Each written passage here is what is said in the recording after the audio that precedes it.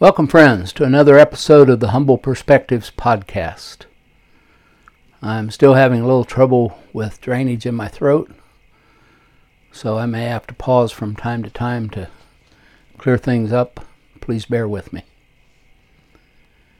Today I'll be reading chapter 17, which is titled Division, from my book For Such a Time as This, One Man's Spiritual Journey. This was the most difficult chapter to write. In fact, I wrote a version of this chapter nearly 20 years ago, and then couldn't get past it to finish the book for a long time. I even thought about leaving out the part of my story told in this chapter, but after wrestling with it again and again over several years, I came to the conviction that I needed to talk about the impact this particularly difficult season of my life had on my internal journey, as well as about the changes which came about in my life and in our family's life through this season. So this topic will continue for a few chapters.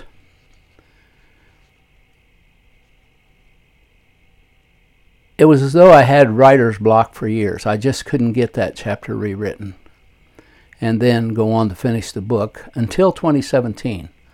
When I was able to take a sabbatical in order to write. Then in 2 months, that chapter and the rest of the book were written. The book is better, I think, in a number of ways than it would have been because of that long delay. Although there was painful division to deal with, I have deep and continuing respect for those involved. I firmly believe that all of us were doing the best we knew to follow God, even when we were doing things that were hurtful to one another. Whatever weaknesses and failures we may have had, God's faithfulness continues.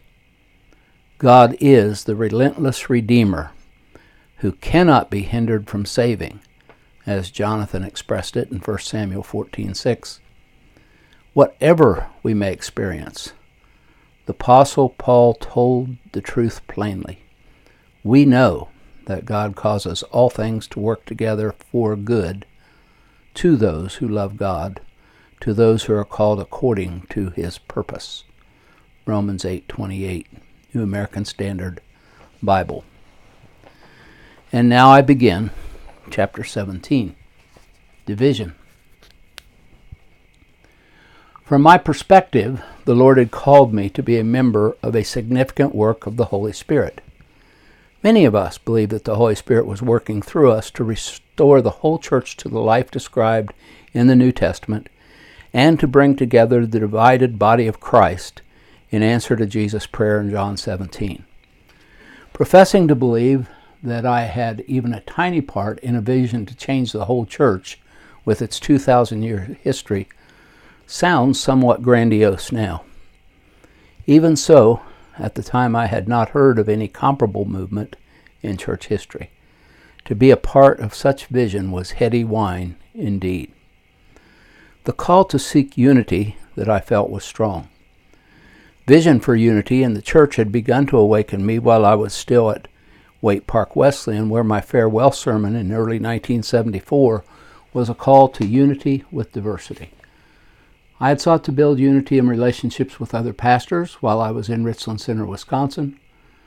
Our experience with Wycliffe Bible translators fed the desire and encouraged hope that Christians of diverse backgrounds could indeed work together in unity. Then my wife and I began to invest our lives into learning how to live in the unity of the Spirit with Christians from other denominations in covenant community. Uncomfortable and even frightening sometimes. Yes, but extremely exciting too. A call deserving of our highest sacrifice. I believed it was a special privilege to have such a call. The importance of our ecumenical covenant community seemed to be confirmed when I discovered that even the earliest stages of development of the communities had been noticed and mentioned, if only slightly, in Erdman's Handbook to the History of Christianity, which was published in 1977, the same year that we had moved to Minneapolis to be a part of the Servants of the Lord. In an article titled, quote, "The Pentecostals," unquote, James Dunn had written, quote, "But the widening of the charismatic movement since the 1960s has brought with it a questioning of the classical Pentecostal categories, a desire to formulate the theology of the Pentecostal experience more carefully, and a renewed concern to let the life of the Spirit be expressed in new forms of community." Dunn also mentioned that in the view of some, the charismatic movement is the best hope for a renewal of the church in the closing decades of this century. End of quote. I don't want to minimize the important work God had done to bring us together in community, or the witness that the covenant communities and individual members, whether still in one of those communities or not, have had through the years. However, my perspective about what we were was overly idealistic at that time. We had been greatly blessed by the grace of God. We had great potential to serve Him together, but we were still human. We were redeemed in Christ, yet still easily susceptible to temptation and sin. Idealism had to give way to reality and greater humility. Over the next several years, the divisions among the ecumenical covenant communities and between the 5 teachers and the new wine stream would set back our ability to work as effectively as we could have for unity in the church. However, God's work did not begin or end with us. I am grateful that God is so committed to His purposes that He works with us and through us, even when we are carnal and weak in ourselves. One evening in early spring 1981, I came home later than expected from some meeting or another. As I walked into our apartment, Patricia informed me that Jack Bromback had been trying to contact me. She said that he had called several times. Then he had shown up at the door and waited quite a while for me to get home. At last, when I still had not returned, he had asked Patricia to have me come to his house by 7 o'clock the next morning, ready to fly to Chicago for the day. Clearly, something unusual was afoot. So it was that 7 a.m. the following morning, I was sitting in the at the Bromback's kitchen table drinking coffee. About 5 minutes later, Jack walked into the room and greeted me. His appearance startled me. Ever since I'd known Jack, he'd always worn a toupee. Actually, he had started wearing one when he was in his mid-20s. But on this morning, he wore no hairpiece. His head was completely bald on top and most of the back. What little hair he had was trimmed short on the sides and the lower back of his head. Embarrassed, I looked away, thinking, should I tell him that he's forgotten something? Before I could speak, Jack put me at ease, saying simply, I decided I don't need to cover up my baldness anymore. With these simple words, I realized that Jack had found new inner strength and self-confidence. Why or how, I had no idea. Once I got over the surprise and discomfort, I realized that Jack did not need the toupee. He looked better without it. Jack informed me that the two of us were going to travel with fellow coordinators Hal Longevin, Bill Rademacher, Louis Grahams, and John Burry to Chicago, where we were to meet some of the elders from the People of Praise community in South Bend, Indiana. Larry Alberts, our third head coordinator, would normally have been included in the group, but a few months earlier he had been sent on mission to help a community in Saskatoon, Saskatchewan, to help them get established in a life together. By 10 a.m., we had flown into Chicago's Midway Airport and caught a hotel van to a nearby Holiday Inn, where Paul DeSales, Kevin Ranahan, and a couple other brothers from South Bend greeted us. Together, we walked into a meeting room that they had reserved. It was here that I learned that there had already been, or was soon going to be, a separation between the Word of God community and the People of Praise. Some communities in the larger association of communities would follow the lead of Ann Arbor, but the People of Praise would not, and they were looking to continue working with communities of like mind with them. The main substance of our discussion that day was to hear the ideas that the men from the People of Praise had for building together in the future. As I understood it that day, the People of Praise brothers believed that the Word of God leaders were trying to build a tighter organization than we had had in the Association of Communities. From the beginning of working together, the Ann Arbor brothers had wanted the communities to form a federation with some measure of central government. But after long discussions, the leaders of the communities involved had settled on the word association to define our relationship as a network of self-governed communities who had chosen to build according to common values and structures and to cooperate together in mission. We were told that the brothers from Ann Arbor were putting together something like a community of communities, which they would call the Sword of the Spirit. To me, it sounded as if the organization they were planning would be comparable to the many monastic orders within the Roman Catholic Church, except that this one would be ecumenical and would include families as well as celibates. It would have strong centralized government rather than continue simply as an association of autonomous communities. The brothers from the People Praise were considering two different ideas. The one they seemed to favor that day was to develop a fellowship of communities with an even looser structure than the association.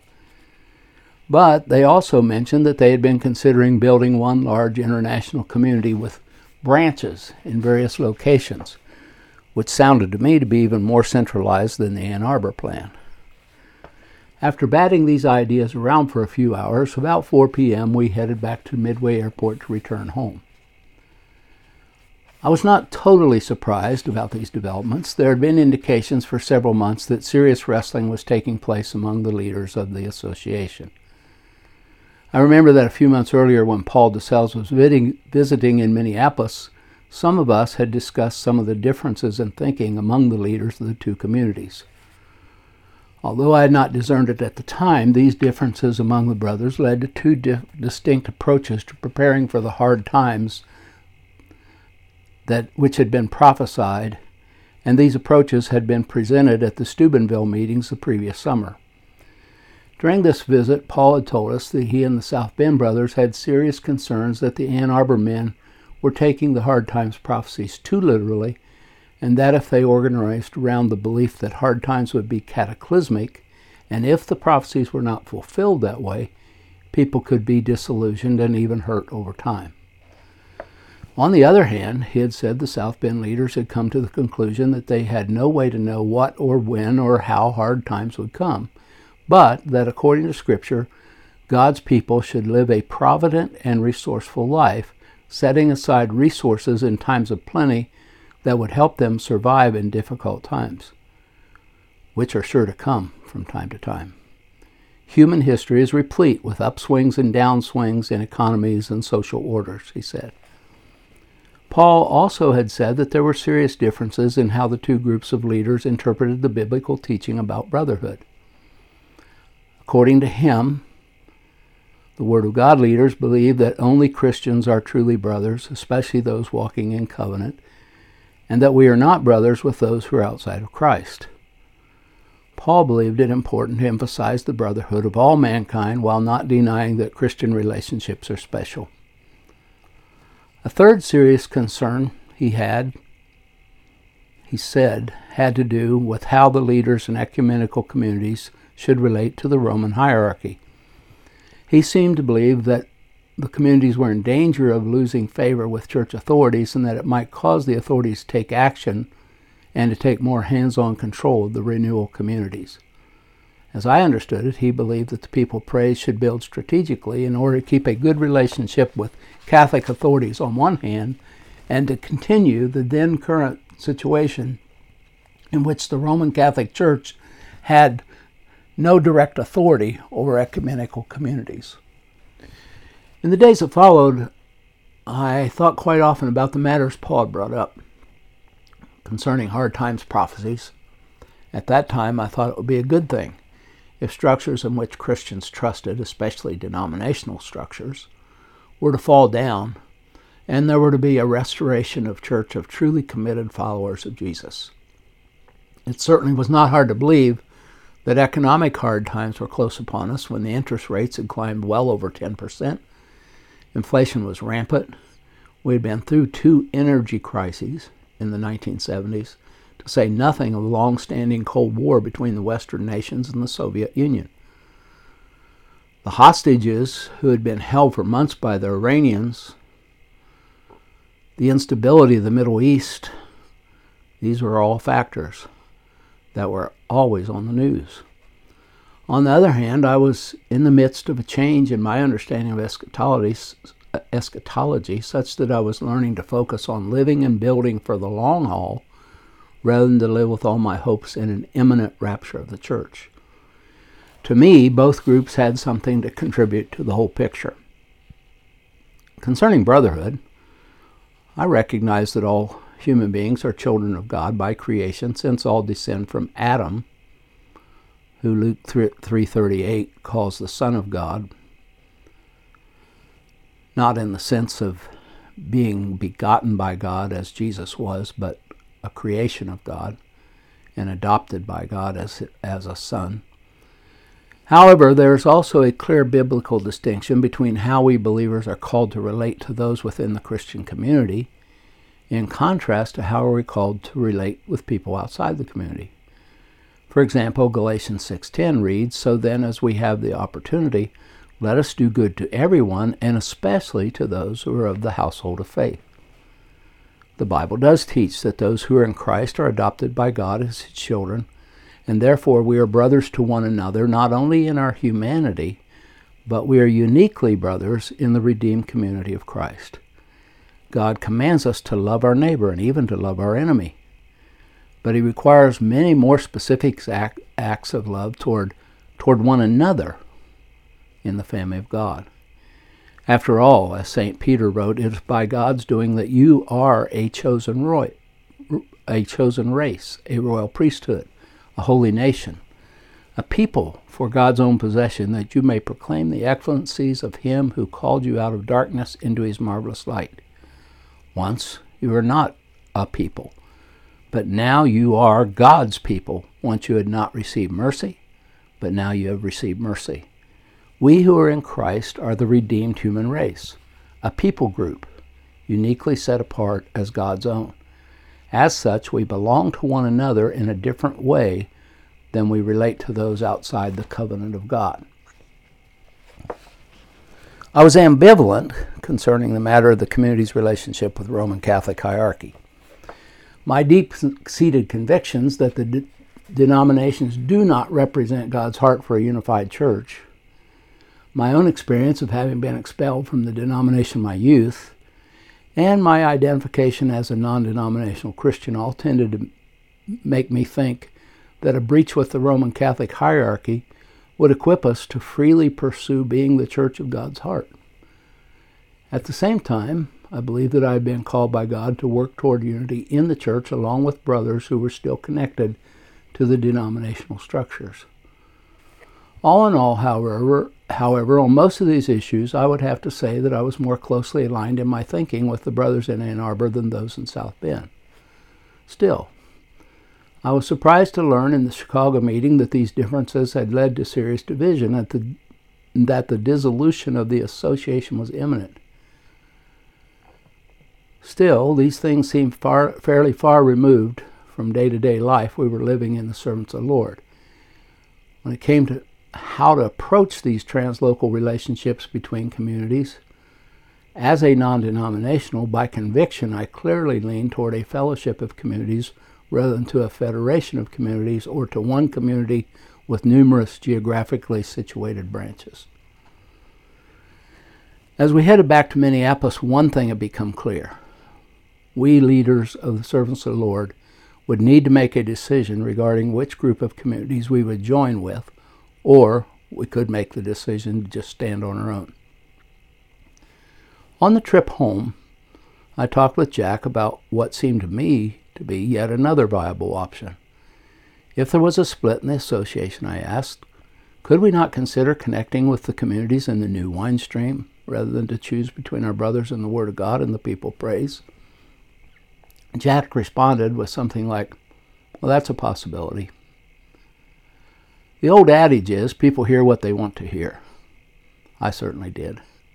I came away from that conversation believing that we and the servants would seriously consider connecting with the New Wine Brothers if the split came to full fruition. And a few months later, when tragically in our own community we were dividing because of the split in the association, I would seek to secure people, especially Protestants, in the servants by telling them what Jack had said to me about the possibility of connecting with the New Wine communities. The reality is that joining up with the New Wine Stream was never more than a possibility, most likely quite a distant one at that for Jack. And looking back, I realized that out of my own desire, I wrongly, albeit unwittingly, made more out of his words than he had any intention to communicate. Although I did not realize it at the time, this situation was going to show me a lot about myself that I had not seen clearly, including things in me that I needed God to change.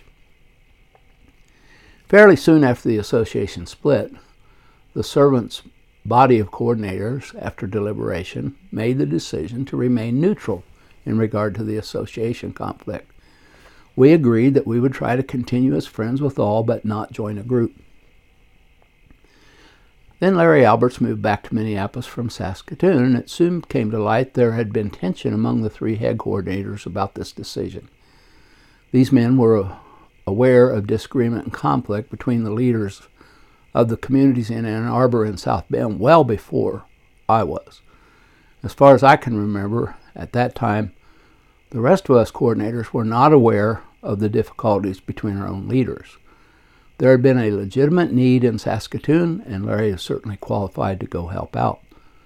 Therefore, when the head coordinators brought the matter to the rest of us, we readily gave our assent.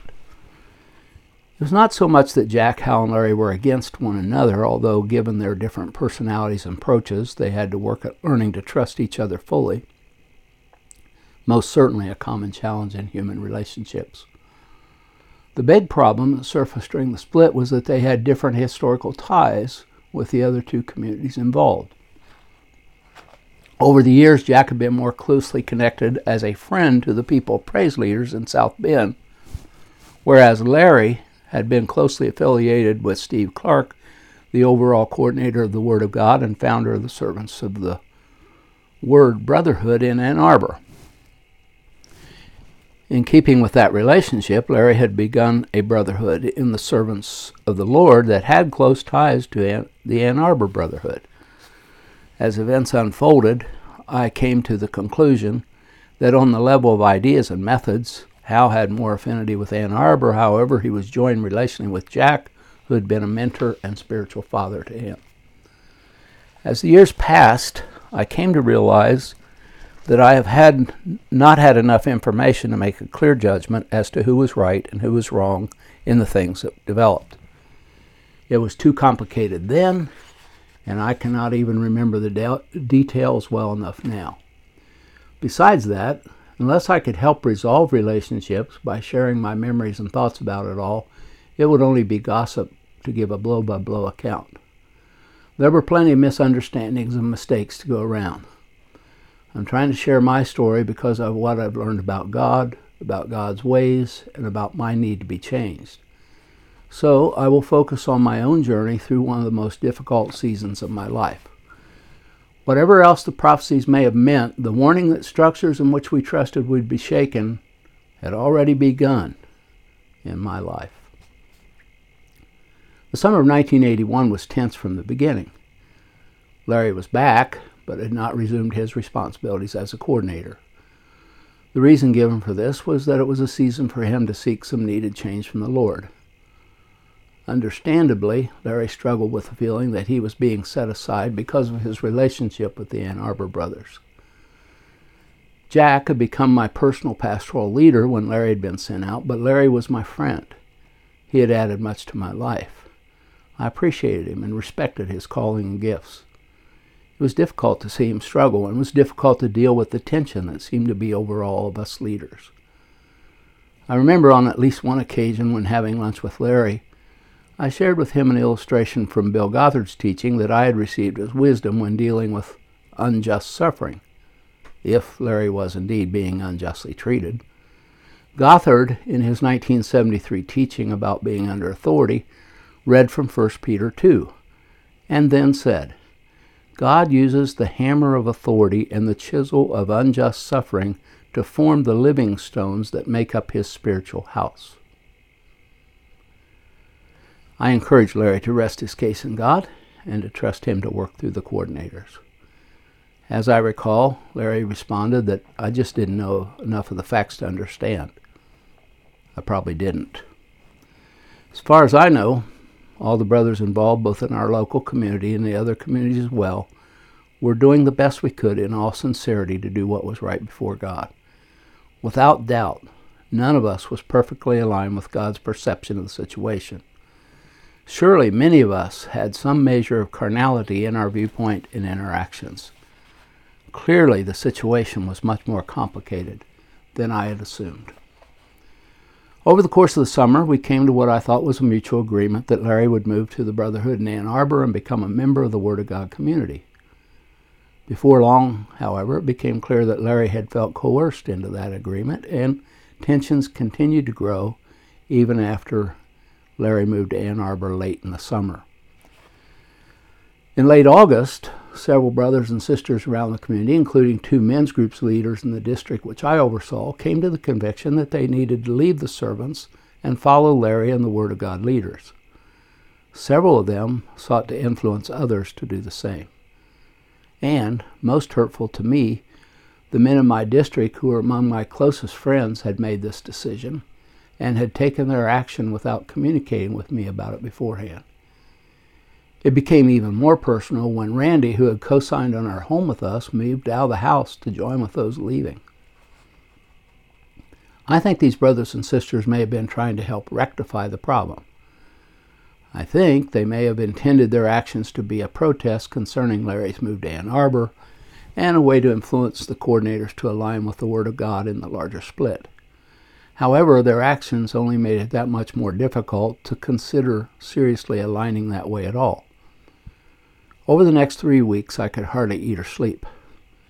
I lost 15 pounds as I agonized internally and labored almost constantly to stem this, quote, rebellion, unquote, as I saw it, seeking to keep other members from leaving the servants to join the split within our own community. I honestly tried hard not to speak personally against those who had left, even while I opposed their actions in no uncertain terms. Over and over again, when talking with community members who were shocked and confused, having none of these issues, I declared our position of neutrality in the larger split. Although I meant well, looking back, I can see that neutrality was almost impossible by that time. What is more, I promised too many of the Protestants, especially, that we would consider alliances with groups other than those in the association, namely with the teachers in the New Wine Stream. Neutrality became even more unlikely in mid-September. During the same time that we'd been trying to deal with these issues concerning the divided association and Larry's relationship with our head coordinators, we had also been planning for a great 10-day celebration of our community's 10th anniversary in mid-September. We planned a community-wide picnic and an arts and craft festival and special gatherings, one for covenant members, one for all the men, one for all the women.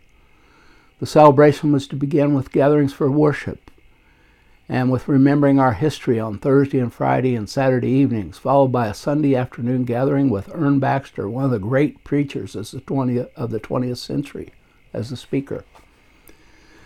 We seriously considered whether or not we should cancel the celebration because of the division and instead call for a time of repentance and mourning.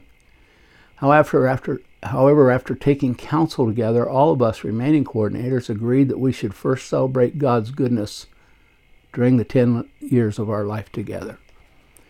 During that discussion, I reminded the brothers of the time recorded in the 8th chapter of Nehemiah, when Ezra read the law of God, which had been lost for a season, for the people who had returned to Jerusalem after the Babylonian exile. As Ezra read and translated the law, the people began to weep, convicted because they had not been living according to God's law. However, Nehemiah commanded them not to weep because that day had been consecrated wholly to the Lord. Then Nehemiah instructed the people, "Go your way. Eat the fat and drink sweet wine and send portions to anyone who has nothing ready. For this day is holy to our Lord, and do not be grieved, for the joy of the Lord is your strength." Nehemiah 8:10. The next day, the people discovered God's command to celebrate the Feast of Booths, or Tabernacles, and they obeyed. For 7 days they lived in booths and read the law daily, and there was great rejoicing. Chapter 8, verse 17 says. Then, on the 8th day, they held a solemn assembly with fasting and mourning and confession of sins. We coordinators came to the conclusion that the Lord was calling us to lead our community first to celebrate God's goodness, and then to enter a season of seeking God with repentance and confession afterward. The brothers had me preach from this passage on Nehemiah on the first Thursday night of our celebration. The people of our community received this word, and we were able to have a real celebration of God's goodness during those following days.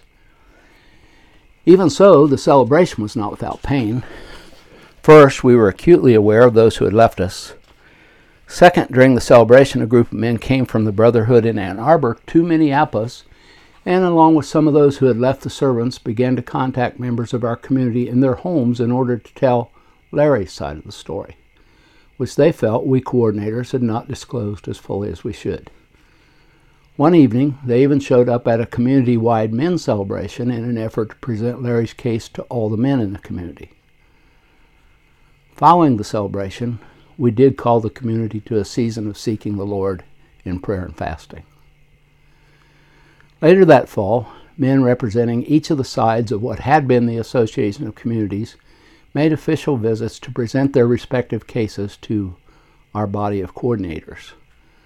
Paul DeSales and Kevin Ranahan came and presented to all our coordinators their plan to form a fellowship of communities. Paul and Kevin offered our community friendship and continuing relationship, seemingly without conditions or a desire to be in charge. And it was obvious by this time that Jack Brombach desired to see us join in fellowship with them. Ralph Martin from the Word of God in Ann Arbor and Greg Gavrilides from the Work of Christ community in East Lansing, Michigan, came to represent the Sword of the Spirit, the community of communities which had formed in connection with the Word of God. Their visit was friendly enough in tone, but they were absolutely clear about their terms. They said that we would remain in a relationship as brothers if we were to join the Sword of the Spirit, or if we were to stay neutral, meaning that we would not join either group. However, if we decided to join the People of Praise in a fellowship of communities, then they would consider us covenant breakers and no longer brothers. This approach to us was essentially the final straw. Any of us who had leanings toward the Word of God because of personal relationships and affinity with the vision and theological approach realized there was no longer a chance that the servants would continue in any working relationship with the Word of God and the Sword of the Spirit. We all knew that we could not respond favorably to what we saw as ungodly pressure. To relate to the Sword of the Spirit, it seemed to us as though we would have to give up our responsibility to lead the servants according to the direction of the Holy Spirit. One good thing did come out of that visit. Because of the friendly way Ralph approached us, even when presenting the ultimatum, we did gain some confidence in him personally. Therefore, Ralph became our primary contact in the Word of God. Eventually, after months of work with Ralph, we came to a formal agreement to release all the people who had decided to leave the Servants of the Lord covenant into the care of Word of God leaders, with the condition that these people agree to move to Ann Arbor. Gradually, after that, tensions within our local community subsided. Through this whole process, one thing became clear. I was the only one who had given any serious consideration to the idea of relating to some group other than the new fellowship of communities or to the Sword of the Spirit. This was painful to me. Because I had made this a part of my defense of our community during the time when people were leaving, I now felt like I had lost integrity. I also felt that to some degree I'd been betrayed since I'd put so much weight on the conversation I had had with Jack about the possibility of aligning elsewhere. Jack and I eventually worked this out, but it put a significant strain in our relationship for a season, so much so that in 1982 I began to relate to Bill Rademacher for pastoral care. As I've said already, the problem was mine. I had heard what I wanted to hear. I put far too much weight on that one conversation with Jack. Only years later, after several somewhat similar incidents, did I come to understand that when talking with someone in authority, I have had a tendency to take their words too literally and in a sense even too seriously. I've had to learn that because of my desire not to be a rebel, I could be too compliant.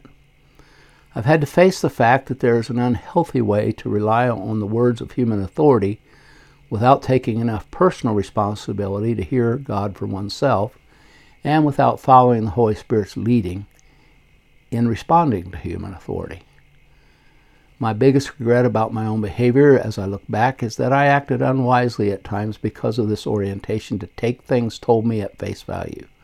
I assumed that those in authority over me were giving me all that they needed to know in order to make whatever decisions might be required. I was convinced then, and I still am for that matter, that there are different spheres of authority, and those with a wider sphere need more information to fulfill their responsibility than those with a lesser sphere need. However, I now understand more clearly, since it was not only the overall coordinator who was called to lead the community, nor was it only the head coordinators. Rather, it was the whole body of coordinators acting in corporeity as one entity who were ultimately responsible to govern the community.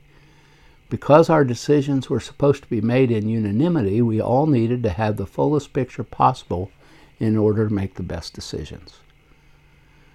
Now that I work with fellow elders of a church community, this same governing principle applies. Sadly, it took years and other conflicts before I finally saw that I had not pressed hard enough for everything to be put on the table when all involved were together. I was naive. At this point, I still believe that the men involved meant well. I believe they were trying to do the best they could. But by insisting that everything be put on the table from all sides, I may have failed in my duty. There is even the possibility, however small, that if I had pressed harder, we might have gotten to the bottom line and actually resolved some of the deeper issues. But whether we would have or not, I was naively trustful and gave my assent to decisions without full enough understanding. May God help me not to do so ever again. May God help me to foster an environment in our present community in which the elders can actually take the time and suffer the pain necessary to come to full unity concerning the wisdom and direction of God for the people over whom He has made us overseers. I also struggle with how to pray about it all. Since the early 70s, I have found the Psalms a source of life, even at times when the rest of the Scripture seemed dead to me. During that time of anguish, I felt kinship with David when I read passages such as these. Even my close friend in whom I trusted, who ate my bread, has lifted his heel against me. Psalm 41:9. For it's not an enemy who taunts me, then I could bear it. It's not an adversary who deals insolently with me, then I could hide from him. But it's you, a man, my equal, my companion, my familiar friend. We used to take sweet counsel together. Within God's house we walked in the throng. Psalm 55:12-14.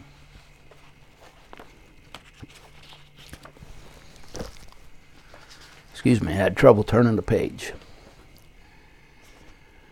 Another passage. My companion stretched out his hand against his friends. He violated his covenant. His speech was smooth as butter, yet war was in his heart. His words were softer than oil, yet they were drawn swords. Psalm 55:20-21.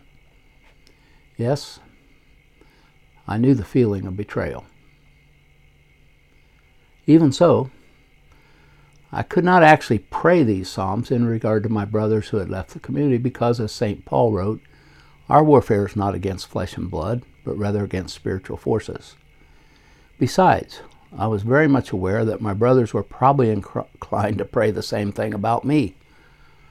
Hurting as I was, I recognized even then that only God could sort this all out.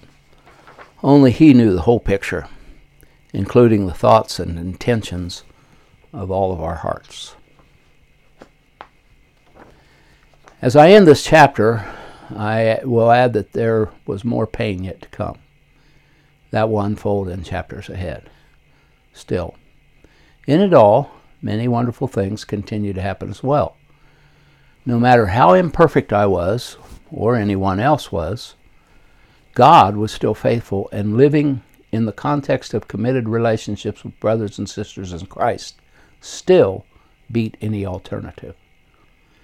May God bless each of you and grant you faithful brothers and sisters with whom to share your life, all of your life, the good, the bad, and the ugly.